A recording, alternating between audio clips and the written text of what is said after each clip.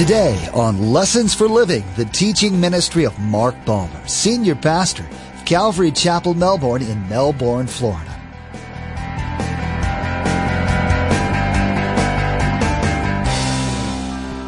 I think this is a great point that I want to stop on and say to you. When you come to the Lord Jesus Christ and your life is radically changed, some of your family members don't get it. And they're going to say to you, you're out of your mind. Ever have it happen? Now, don't prove that by being weird. Jesus is coming, He's coming on the third. But if you're radically changed, so be it. In today's message, we'll learn about the training of the 12 disciples. Pastor Mark will share with us that we are also disciples. We're in a constant process of training, learning, and growing. And while we're doing so, we're to be about our Father's business. We need to be submitted to God, allowing His grace to empower us to obey. And it's the reflection of that grace in our lives that draws the lost to the truth. It should be our desire that they see the power of God at work in us. Don't you want to bring God glory? Don't you want others to know how wonderful, mighty, and loving He is? Well, one of the best ways to do that is to share it through your life. Remember, there's quite a few ways to receive a copy of Pastor Mark's teaching. I'll be sharing all that information with you at the close of today's broadcast. Now, let's join Pastor Mark in the Gospel of Mark, chapter 3, verse 13, with our continuing study entitled WWJD.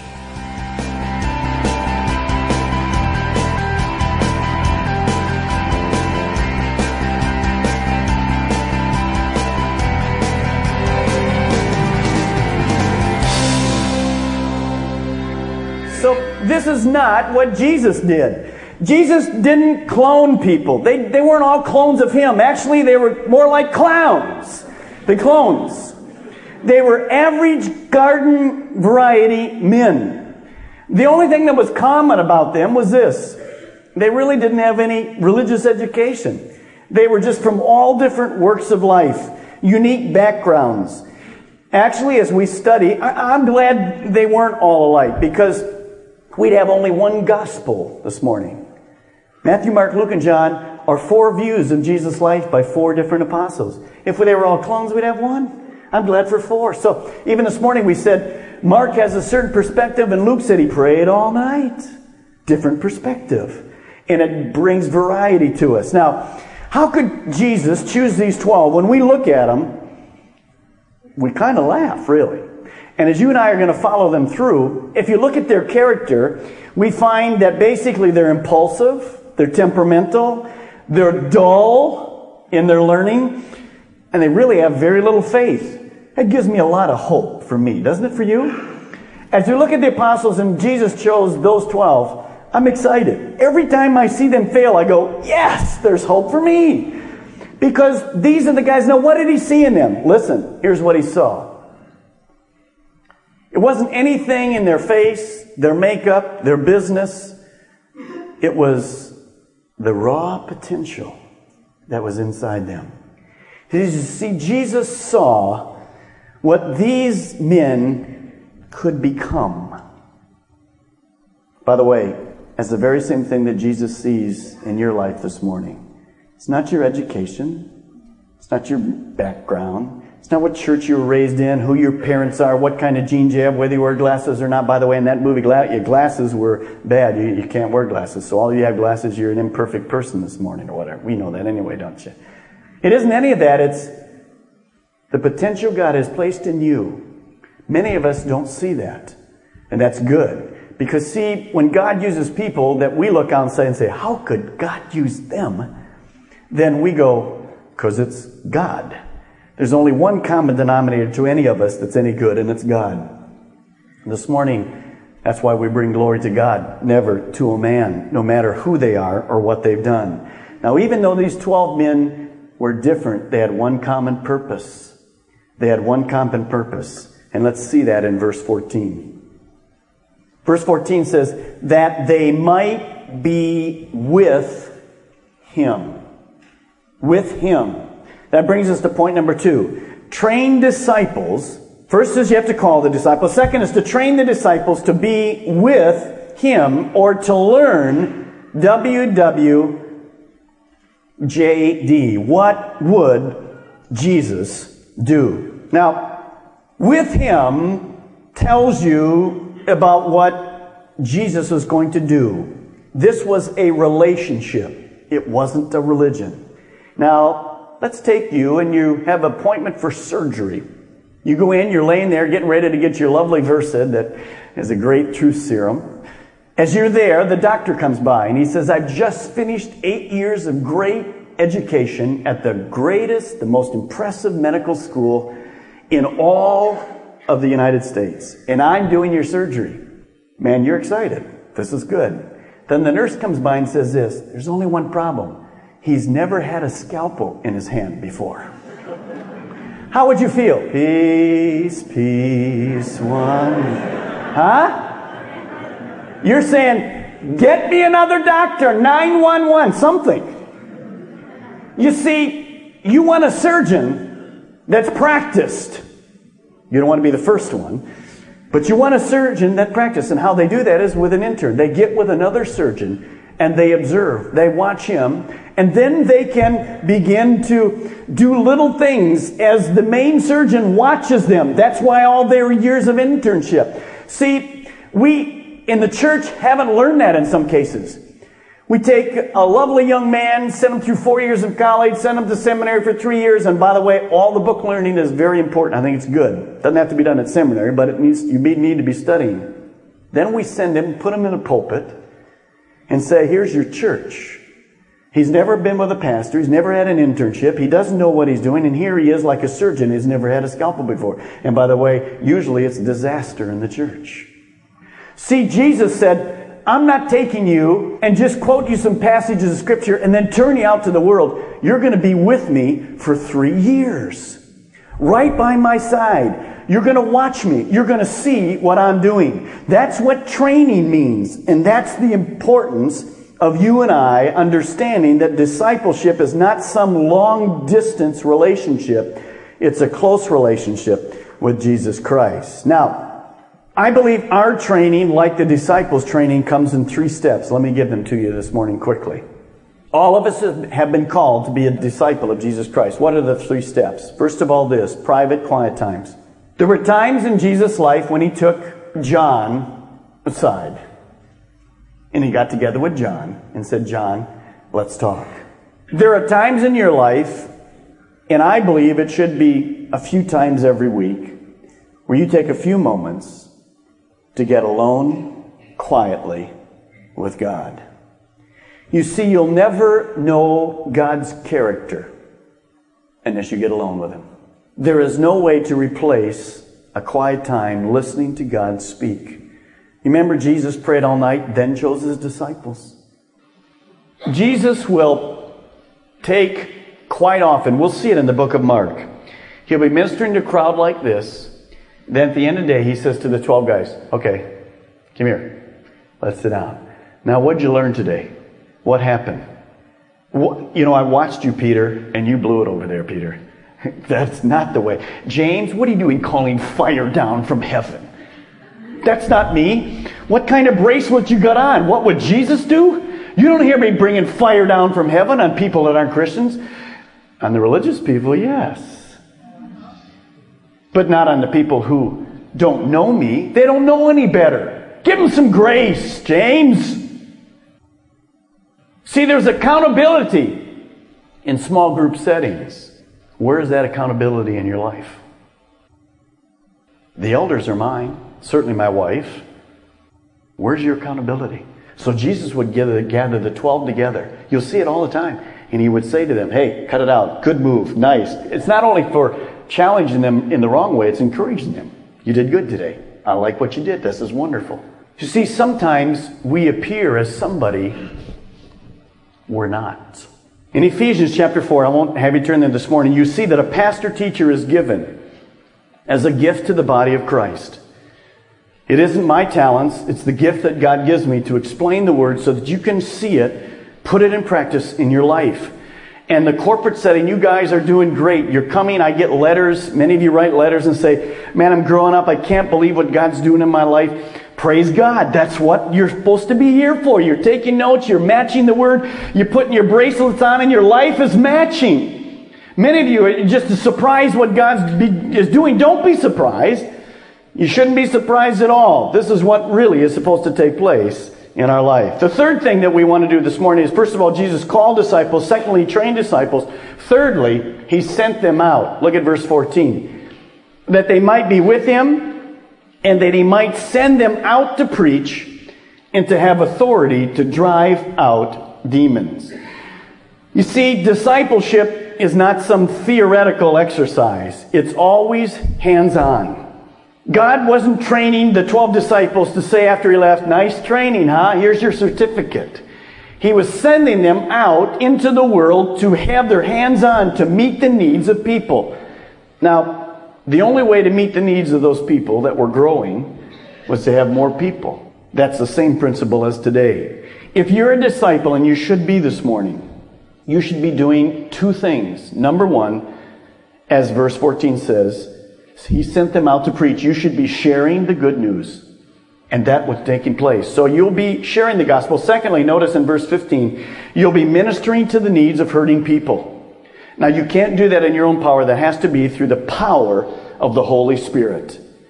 The power of the Holy Spirit. You see, lost people matter to God. Hurting people matter to God. God is a tender God. He has compassion on people's lives. Now, your maturity comes in step number 3. You will grow when you're sent out. If some of you have been trained, some of you have been in a Christian church all your life, but you're in no area of ministry. And secondly, you're frustrated. Because see, the potential that God has in you is not to be kept in you, it's to be stretched out. It's very interesting to me as we study the disciples, all of these guys were probably younger than Jesus. Young men challenged out of their mind. Step out, be trained, and then allow God to minister to you. And that's exactly what happened in this case. Let's look at verse 20. Jesus moves on and he makes a very important statement. Verse 20 says this.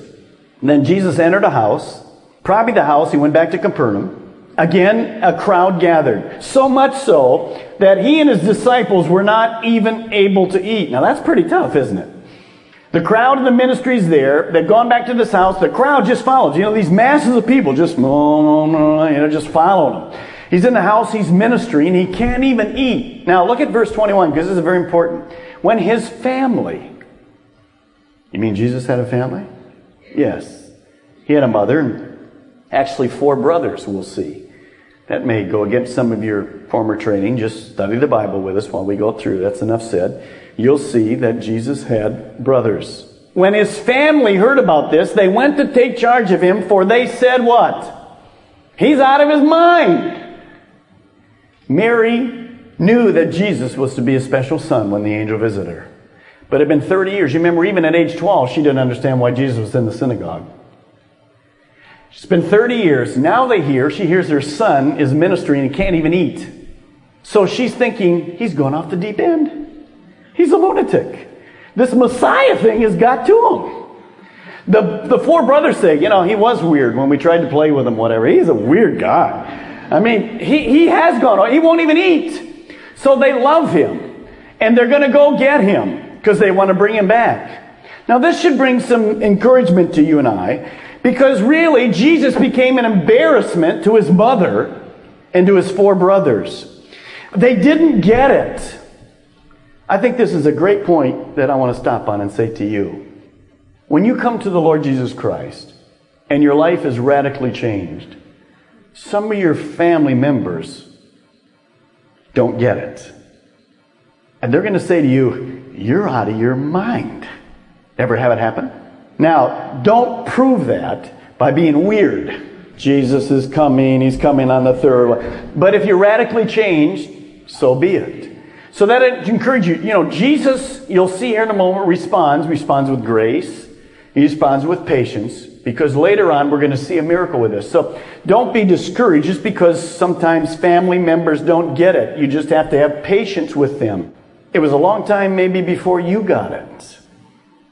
So don't put down your family members. Pray for them. Give them grace. Give them some slack.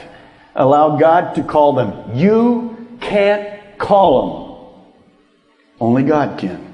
But you certainly can pray for them. Look at verse 31. Then Jesus' mother and brothers arrive. And standing outside, they sent someone in to call him. And a crowd was sitting around him. And they told him, your mother and brothers are outside looking for you. So Jesus' mother, Mary, and his brothers travel from Nazareth about 30 miles away. And they're coming to get Jesus to take him home for a rest. He's lost it. They get there. The crowd is so big they can't get inside. So they send word with some people. Go in and tell Jesus that his mother and brothers are here. They want to speak to him. Now we come to a shocking statement in verse 33. And Jesus said, who are my mother and my brothers? And then he looked at those seated in the circle. And the book of Matthew tells us that those seated in the circle were the disciples. And he said, here are my mother and my brothers. Now, in a family-oriented society, this is a very shocking statement. Was Jesus doing away with these ties of his mother and brother? No. Jesus knew his mother and brothers had come with the right motive, but they didn't understand the mission that Jesus was on. They didn't get it yet. He knew he only had a short time. He was putting all his effort into those 3 years. Sometimes he didn't eat, but later on in the book of John we hear that Jesus says this, my food is to do the will of God. Even if he skipped a meal or two, it wasn't important. Because he wasn't fanatic, but he knew he was on a time schedule. Now Jesus was not severing ties with his mother and brothers that were outside. Actually, we find later on that on the day of his crucifix, when he was on the cross, he from the cross says down and says, somebody take care of my mother when I'm gone. And later on in the book of Acts, we find on the day of Pentecost, after Jesus has died and resurrected, Mary and his brothers are in the upper room. They've become believers in Jesus Christ. Does that give you hope this morning for your relatives? It should. You see, Jesus didn't push it. He just went on with what God called him to do. And as they saw his life, the family members accepted Jesus Christ. Live the life, family member, and then pray for your unsaved loved ones to come to the Lord. In fact, we find out later that James even becomes one of the first pastors of the church at Jerusalem. What a change in these 4 guys that said, this is a weird brother. What kind of a guy is this? They come to be believers in Jesus Christ. See, the truth will come out if you allow it to come out. So Jesus is not doing away with the family. We find out all through the Bible as we study, and Jesus isn't saying, get rid of your mother. He says, take care of them. But here's what Jesus is saying. There's a new relationship forming here.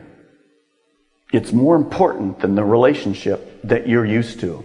See, the relationship that we're used to is an earthly one, flesh and blood. But Jesus said there's a new family coming. It's called the family of God. Family of God. When you and I were born, we were born into a physical family. It was a family of blood. We have relatives. How long will this family of physical nature last? Well, it will last until you and I die.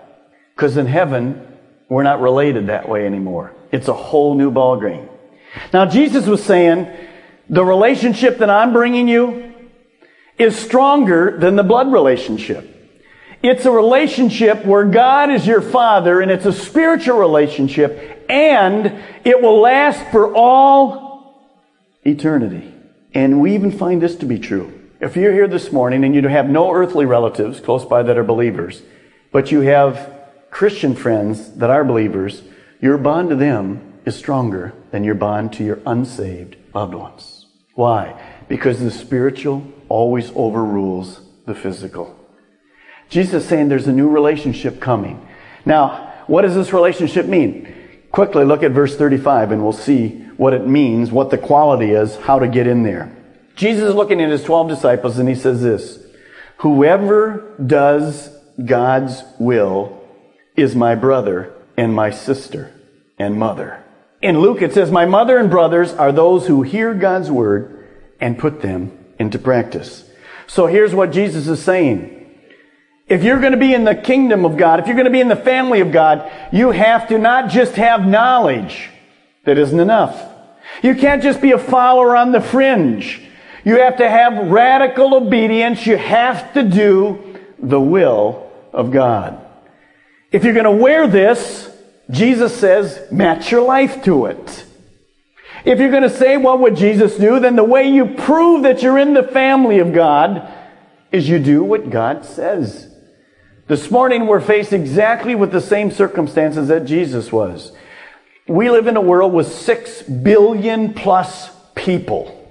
Lots of problems. What is God's solution?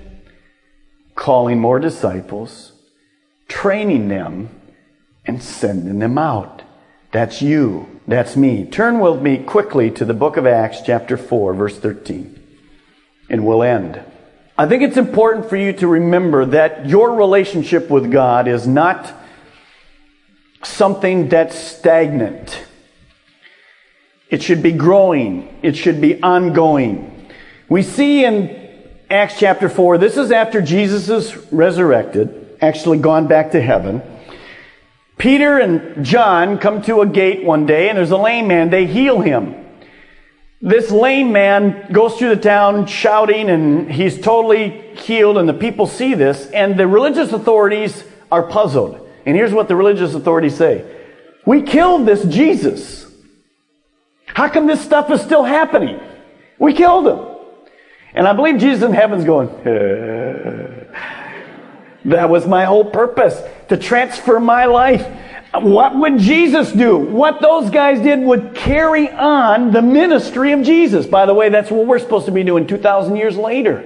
So look what they say to him in verse 13. It said this, when they saw the courage of Peter and John and realized that they were unschooled, ordinary men, they were astonished, and they took note that these men were wearing this neat little bracelet that said WWJD. Well, they could have been. But really what the purpose was, they didn't have to wear a bracelet because it said these men had been with Jesus. They're only partly right. You see, this is not, our relationship with God is not a past tense relationship. Jesus was no longer there in the physical. He was there in the Spirit. He was living inside them through the person of the Holy Spirit. Let me read you this statement. The leaders thought the key was the former contact with Jesus, like a Jesus clone. But the key is not a past relationship, but a current relationship with God through the power of the Holy Spirit. This morning, if you're going to do what Jesus does, you cannot do it in your own strength. It must come from a fresh, ongoing relationship of Jesus Christ in your life. And that's where the power of God comes from. Guys, if we're going to do what Jesus is going to do, we're going to meet the needs of hurting people. He has a compassionate heart. And if you're going to do that, you need to be called. You are if you're a Christian. You need to be trained. You're being trained in a corporate setting. Make sure you're in a small group in a quiet setting. And number 3, when God calls you, step out. Get excited. Go for it. And people will be astonished to look at you and go, wow, yes. And give the glory to Jesus Christ. As the children of God, as the disciples of Christ, we should be sharing His message of hope with all the world. Now, that doesn't mean that we all have to become missionaries and fly overseas. Sure, there are some who are called to do just that, but not everyone. You could serve right where you're at. There's always someone hurting, someone in need, someone who just needs to know that God loves them. You can be the one to tell them. Lessons for Living is the teaching ministry of Mark Balmer of Calvary Chapel, Melbourne. The messages that you hear each day here on Lessons for Living were produced from messages that Pastor Mark shared at the main campus in Melbourne. It's our prayer that this teaching from God's Word blessed and encouraged you in your walk with Jesus Christ. Maybe you're listening right now in Brevard County and you don't have a home church. We want to take this time to invite you to join us for worship. We meet at the Melbourne and Viera campuses on Saturday night at 6 p.m. and Sunday morning at 8:30 and 10:45 a.m. And those in the Sebastian area can join us Saturday nights at 6 p.m. and Sunday mornings at 10:45 a.m. For more information, call us toll-free at 866-779-3441. That's 866-779-3441. Or log on to lessonsforlivingradio.com and follow the link to the church website. Now, the next time you join us here on Lessons for Living, we'll discuss companionship, oneness, being united.